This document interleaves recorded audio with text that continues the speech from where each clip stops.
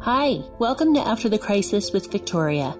On this podcast, we talk about stress, trauma, plain old bad days, and how those events impact the way in which we walk through the world.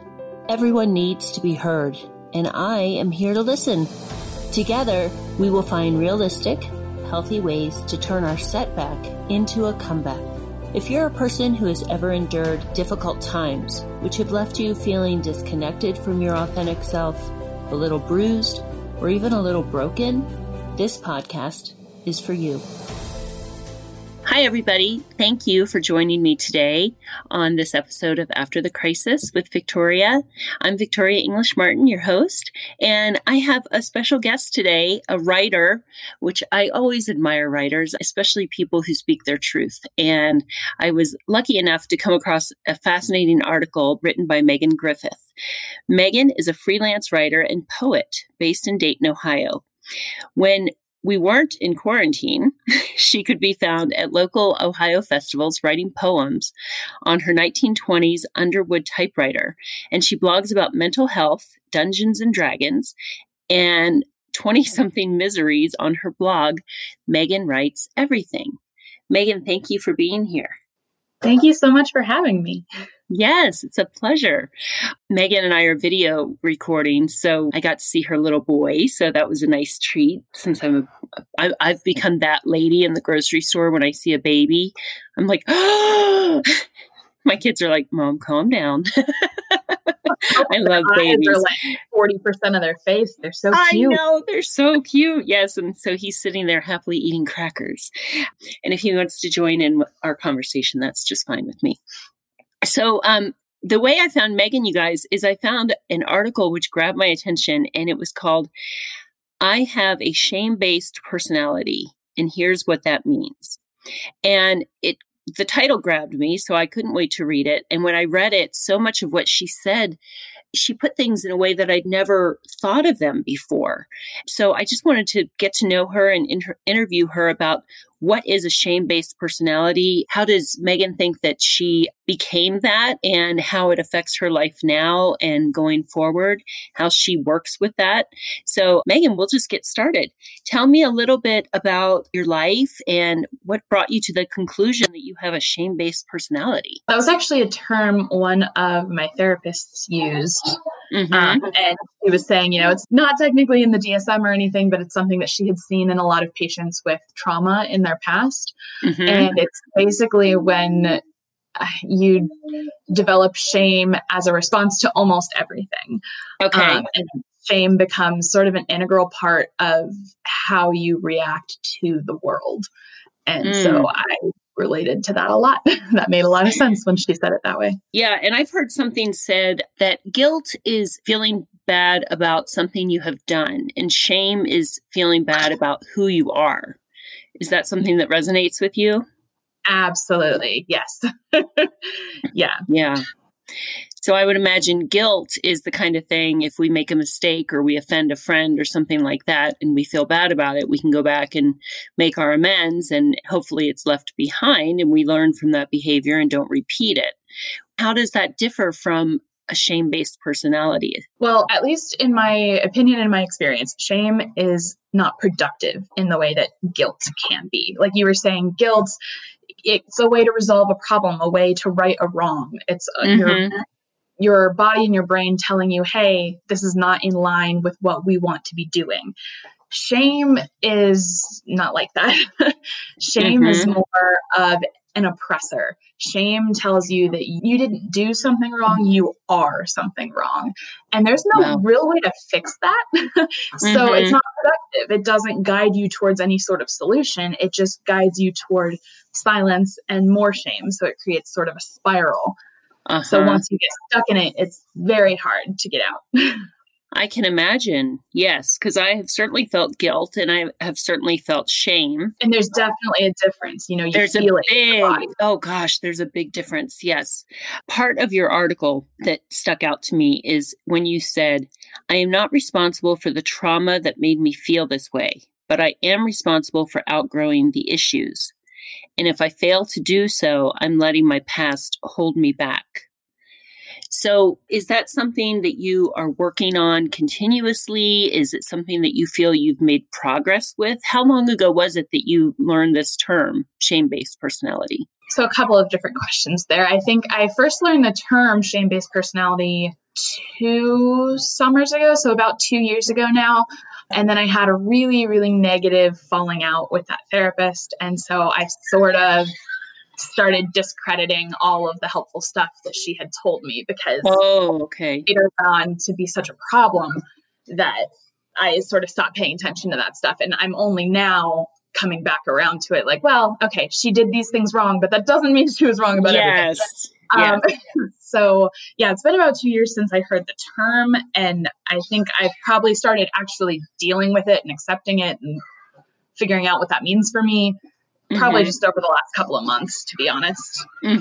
Is this something that you want to evolve out of, or is it something you're accepting about yourself and are going to work around it? I think both, maybe, which is, I don't know if I can realistically do both, but that's what feels right now, I guess, because I don't want to say my entire personality is something I want to change. That doesn't feel very good, which I talked about a little bit in my article, right? Like if you have to change your whole personality in order to be good, then you're not good now. Right, basically. right. Yes. You talk about becoming your real self, and that's kind of implying that your real self now isn't worthwhile, which is not a message that we need to hear either. Yeah. And I don't believe that entirely either. Like there are definitely good parts of my personality and stuff. Yeah. But a huge chunk of it is informed by shame. And I definitely want to change at least part of that because it's exhausting and it's not a fun way to live. Yeah, that makes sense. So if we were discussing your ideas about shame, would you say that that is a thought or a belief about yourself? Is that something that you feel is ingrained in you, or is it just a thought that could be changed into something that perhaps you could use almost as an asset, an attribute? For me, the whole idea of having a shame-based personality means that it's a belief for me. My shame is held in a very deep part of me that I don't always consciously think about. It's just always there. And for a really long time, my therapy, because I've been in therapy for, I don't even know, 6 or 7 years now, was all focused on thoughts and actions and functioning in life and stuff, which was helpful. It helped me function through college and stuff. I graduated and all of that good stuff. But at the same time, it wasn't addressing those core beliefs that were causing the problems, Yes. So I think my experience with shame could be used for good in some ways because a lot of other people are like this too. And I think my healing could help show other people that that's possible for them too. Right. But right now, I don't really know what that is going to look like, what that healing looks like. Right. So very much at the beginning stages of it. Right. Well, I think that's fascinating because I have found personally, just doing things like this, like with my podcast, that it is not only helping others by kind of exposing I call them show your scars, not your wounds, but I'm kind of vulnerable with my listeners about what I've been through, and it's been healing for me. So you're healing others right now just by sharing your story. You helped to heal me a little bit just by learning about a shame-based personality because I could really identify with that. I think that was part of my makeup before I was diagnosed with cancer. And, I told you I'd struggled with alcohol in the past, and a lot of it was tied to shame. And that's why I asked you, do you think it's a thought about yourself or an actual belief? Because, as you go through this healing process, I think the more people you share your story with, the more it may help to start stitch up those, some of those wounds that you're carrying around. Yeah. And I think it's interesting you talk about, sharing your scars, not your wounds. And I tend to function the opposite. Once things have healed over, I'm like, it's boring now. Like, what new trauma can I open up for people? And I think part of it comes from just shame is ingrained in my personality. So it feels like that wound is always there. It doesn't really heal over. It just keeps on bleeding. Yeah. So do you feel like when you are coming up with new traumas to share with people, do you feel like you're kind of picking at that scab to kind of make it raw again? Sometimes it can feel that way. I'm definitely prone to self-sabotage. So sometimes I wonder if I'm doing that. And then other times it feels more like I'm exposing the wound to the open air so it can finally start healing, maybe. Yes. I don't know. It's difficult to tell how much is like, I'm sharing this because I am no longer repressing it, or I'm sharing this because without my trauma, I don't know who I am. That makes so much sense to me. Yeah. That makes so much sense to me. Yes, I can relate to that. So I'm going to ask you a pointed question. Just for fun, without your trauma, who do you think you might be? Oh, it's a very difficult question to answer. Can't even imagine. It's so difficult to tell which parts of my personality developed because of shame and which parts developed because they're me. I honestly am not sure. I think I would still be very artistic. I think I would, if I wasn't a writer, I would probably do something in the arts, or at least I would do it on the side, if nothing else. I think there's a side of my personality that's very like goofy and witty and angry. And I think without my trauma, that part of me would, I don't know, be a bigger part of me, I guess.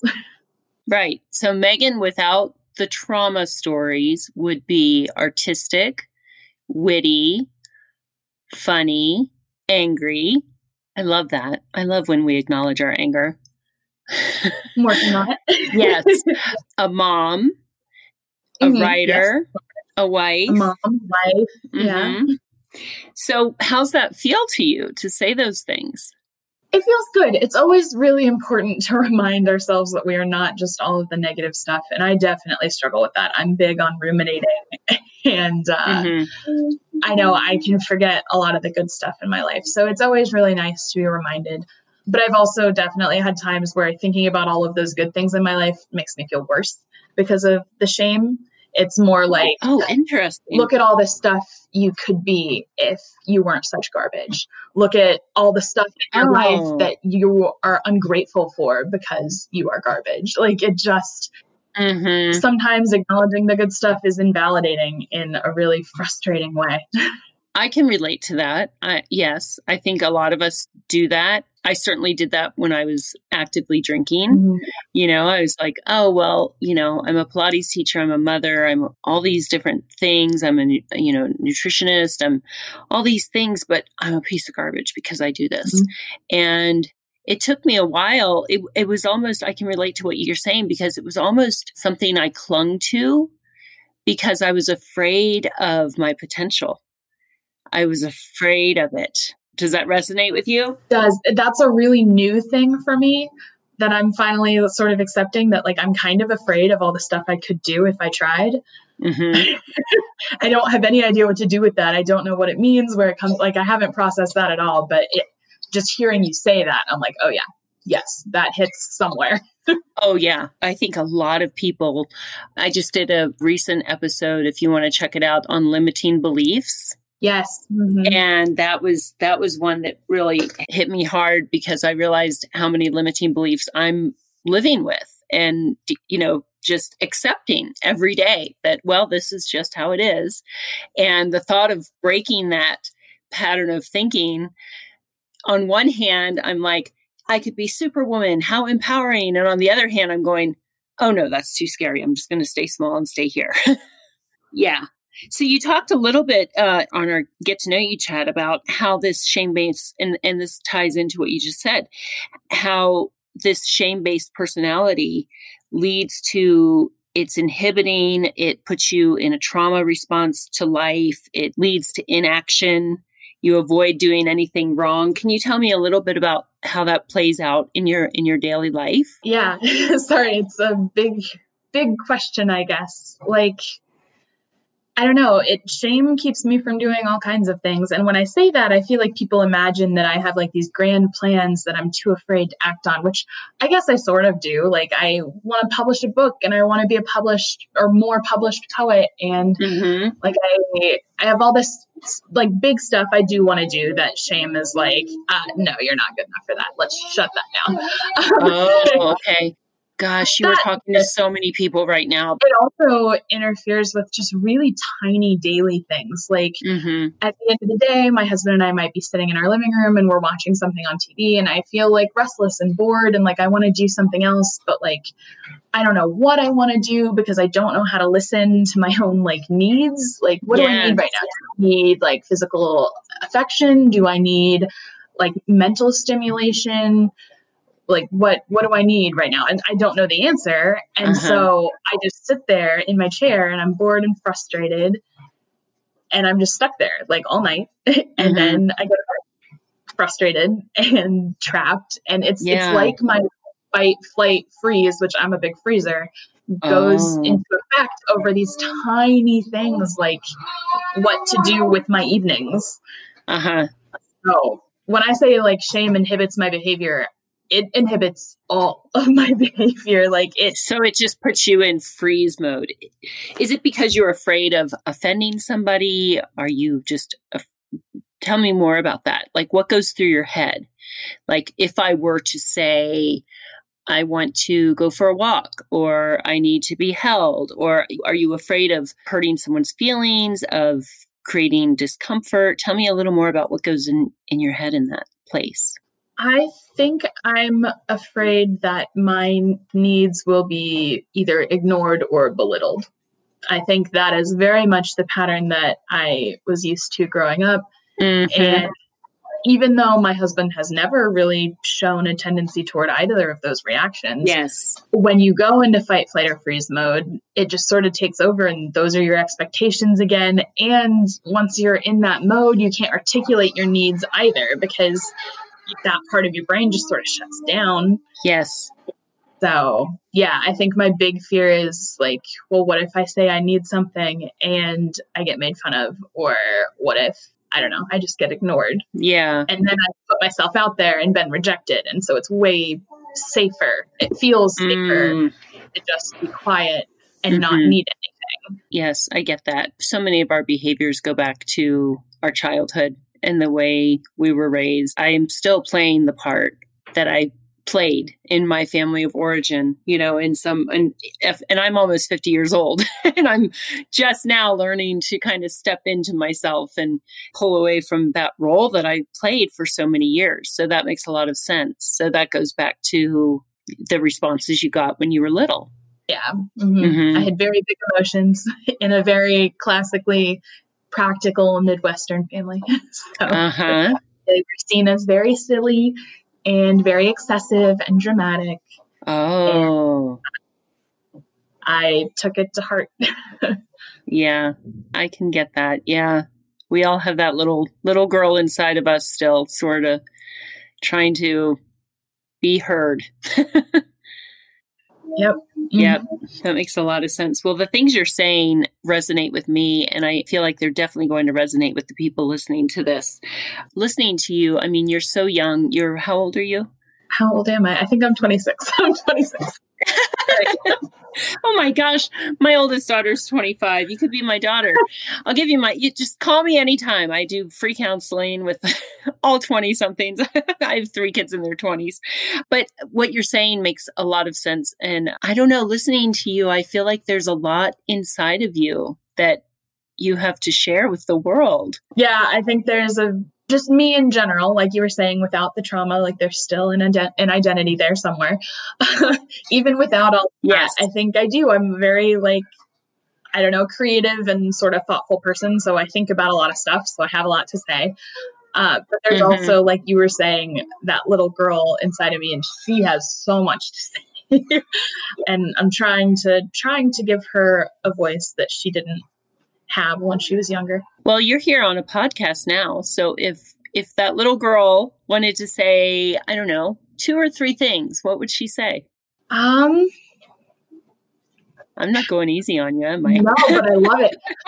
I think the number one thing she would say would be pretty angry. She would say, I am not too sensitive. You are just blind to your cruelty. That would be her biggest line. And she would yell it. She would yell it and she would burst into tears and it would be fine. There would be nothing wrong. Yes. I think she would say, I'm interesting. Why are you not paying attention to me? And I think she would say, you're wrong and I'm under no obligation to listen to you. Good for you. Yeah, I think that's what she would want to say about a lot of stuff. Yes. Yeah. That's awesome. I think that you have quite a voice that is going to resonate with a lot of people today and in the future. I really do. I mean, you've got that little girl's kind of a badass. She's pretty great. I am learning to find her and listen to her a little bit more. Mm-hmm. Yes. I know. I used to laugh at all that inner child work. Me too. I was like, oh gosh, that's so foo-foo. Like, woo-woo, let's bring out some crystals and find our inner child. That's the reason we don't listen to our inner child, because we were told all of those shaming things to make it seem silly, because your inner child is a threat to the power systems around you. And it's not worth it to keep it buried. The safety you get in return for your own self-abandonment is not worth it. Preach. I'm tired of it. I'm tired. And I don't really know how to fix any of this, but I feel like acknowledging that, like, I'm doing all of these things to keep myself safe, and it used to work, and in some capacity it works, but it's not worth it anymore. Oh, girl. That is exactly what my relationship was like with alcohol. Yeah. It's the same stuff. I addressed in another podcast, I say, what color is your shirt? Mm-hmm. Because we all have something. I feel like everyone has something that is constricting them and making them small, and like my shirt said alcohol. Someone else's might say love addiction. Someone else's might say food addiction. Someone else might say shame. Yeah. Whatever it is. And it's like, what you just said, all you had to do was insert the word alcohol. It's like alcohol worked for a while and then it didn't work so well. It would still work to some degree. If I went back to it, it would take away those icky feelings for a short period of time, but it's just not worth it. Like, it kept me small. It kept me trapped. And I feel like, whatever you call the evil in the universe, I feel like it finds that little tender spot in each of us and just kind of pokes it, and pours some salt in there and says, you got to stay small. And whatever that thing is that we're wearing on our shirt is what kind of keeps us small. Exactly. Yeah, that's why, I always say we like to label things, but I'm not about labels. I don't say, oh, I'm an alcoholic. I say, I coped with my trauma and stress by using alcohol. And other people use food, and other people think small, shame. So what you're saying I think is a universal message and a universal truth. There was something you just said about our inner child. I'm going to play it back, but it sounds like a good article topic. I'm going to find it in the replay and be like, here, can you write about this? You're a wonderful writer. You are a wonderful writer. And I would love to write inner child stuff. I'm working myself up to it. It is, writing about this stuff is very cathartic, but it's also a lot. And usually when I write articles like this, this is my natural shame, how it works. I was going to say, like, I'm pretty much useless for the rest of the day.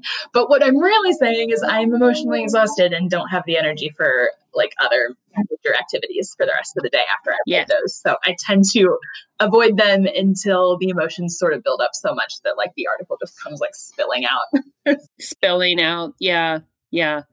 But look at how you just reframed that. You went from telling yourself you're useless to just acknowledging that you're emotionally exhausted. The terminology, it's like, oh, I'm useless. No, you're spent. I'm getting better at that, especially when I'm talking to other people, because they tend to get uncomfortable with my self-loathing. When I talk to myself, I definitely struggle to reframe like that because it's like, oh, well, no one else is here. I can be honest. I'm garbage. So I'm still working on it, but even making those shifts in language when I'm talking to others, I feel like is still a step. Yes, there's progress. I've seen you. I mean, you're making progress just in the 28 minutes we've been chatting. It's awesome.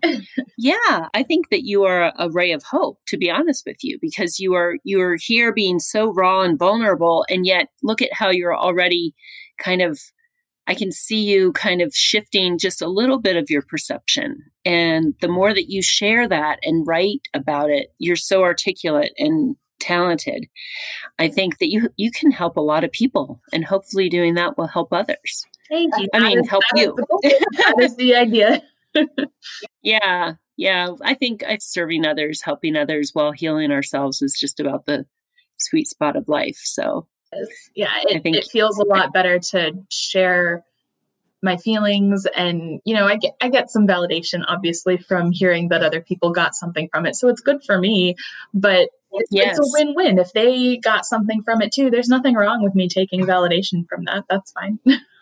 Not at all. I love when people tell me that an episode of my podcast helped them. The trouble is when you get the opposite, you get the haters, and it's like you have to try not to take that as invalidation. You just have to ignore them. Yeah. I haven't gotten any haters. I don't think I'm well known enough yet. That's what my daughter tells me. She goes, "Mommy, eventually you're going to get so popular that you're going to have haters." And I'm like, okay. If they want to hate on me, that's very fine. Calm, but because like you said, I don't have a ton of traffic coming through, but one of my articles on The Mighty got republished on Yahoo, and there were some wildly rude and abusive responses. It was pretty gross. It was rough. Well, there's some really gross people out there. I don't know what they're doing with their time, honestly. Well, a lot of it was the shame. I feel like they were listening to theirs. And I think, I don't know, to me, my perspective, some people cope with like the shame of their life a little bit better. Like to me, at least I'm very sensitive. So I see these other people who aren't as sensitive. And so they take all this shame and they're like, okay, that's fine. Like, I'll just keep living my life, but like, I'll keep all this other stuff buried and it won't bother me somehow. And it turns them into a jerk, if I'm being honest. That's how they cope with it. It's just instead of hating themselves, they spin it outward. But so that was a lot of the responses I got were like, oh, you millennial snowflake, you think you're so special. Oh, gosh. I'm special, thank you. And so are you. I'm sorry you don't feel about individual human beings. Exactly. Yeah. Well, I'll tell you what I've always told my kids whenever they encounter somebody that's just overtly nasty for no good reason, whether it's a teacher or someone on the street. I say, okay, first of all, if you're ever ugly to somebody, what kind of mood are you in? And they're like, oh, I'm in an awful mood. And I'm like, exactly. Do you feel comfortable in your skin? And they're like, no. And my kids are kind, decent people who are not overtly nasty, but we're all nasty sometimes. I mean, we all, lay on the horn or whatever, call someone a jerk or worse. And when you're behaving that way, you're not comfortable in your skin. You're not feeling good about yourself. So I always say to them, okay, so your interaction with that person is finite. Whether it's a teacher you have to deal with 1 hour a day or, for a school year, or a person on the street or a coworker you have to encounter in the office or whatever, your interaction is finite with them. So imagine waking up in their skin. Mm-hmm. Like, ew, they are stuck with their ugly selves 24/7. So for me, that helps me keep things in perspective, because I'm just like, oh, it must suck to wake up in your skin. Like, ew. So that helps me keep it in perspective. So if I ever do get haters, I'll just be like, as they say in the South, bless your heart. Which is code for yes. Yeah. So anyway, well, this has been a great conversation, and I'm going to post this article and anything else that you would love to share. I didn't know that you're a poet as well. Yeah. That's great. I would love for you to share some of your other work with me for me to share on the show notes page. I'm sure people would be interested to read more from you because you are articulate and gifted. Do you have any social media platforms where people can follow you? Yeah, I have, a Facebook page and an Instagram. You can find everything pretty much under Megan Writes Everything, which is my blog and everything too. I think on Twitter, I'm Megan Writes It because everything was too long. Okay. Okay. But yeah, I'm on various social medias. Okay. Megan Writes Everything, guys. Well, not guys. Megan Writes Everything. Pause.